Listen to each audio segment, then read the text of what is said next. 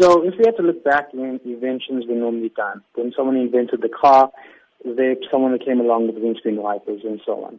So when we look at social media, we have these platforms and these machines that are running to generate content and bring people news and information and connect families together.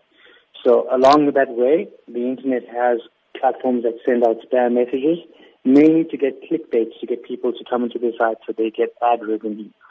So Facebook and Google are tackling this to ensure that credible sources of news are shared on these platforms. So this might not stop the fake news sites from popping up, but it will give that functionality for you to see that this is coming from a reliable source.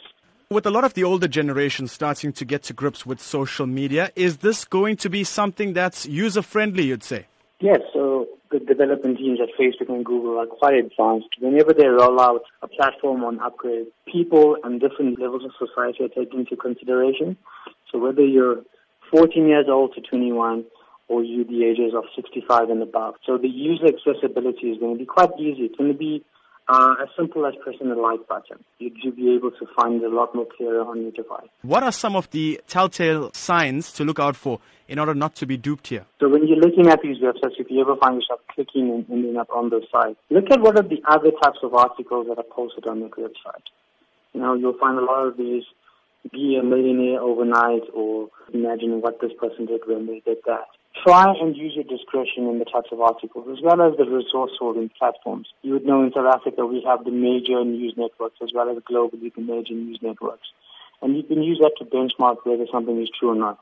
So what you can do, a simple task is, if you see an article that says, for example, Jacob Zuma resigned, go into Google and type in Jacob Zuma resigned and click news. And if you see at least 20, 30 articles, or at least 10 from reliable sources, then you can match.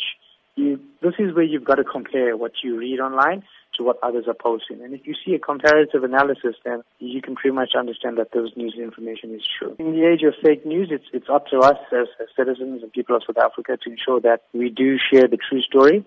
So whenever we find something online that's relative, do your research before sharing, because you're endorsing that message. So you don't want to be someone that's an ambassador of fake news. So make sure that you become a reliable source, or people will generally start looking at your social media accounts as fake accounts.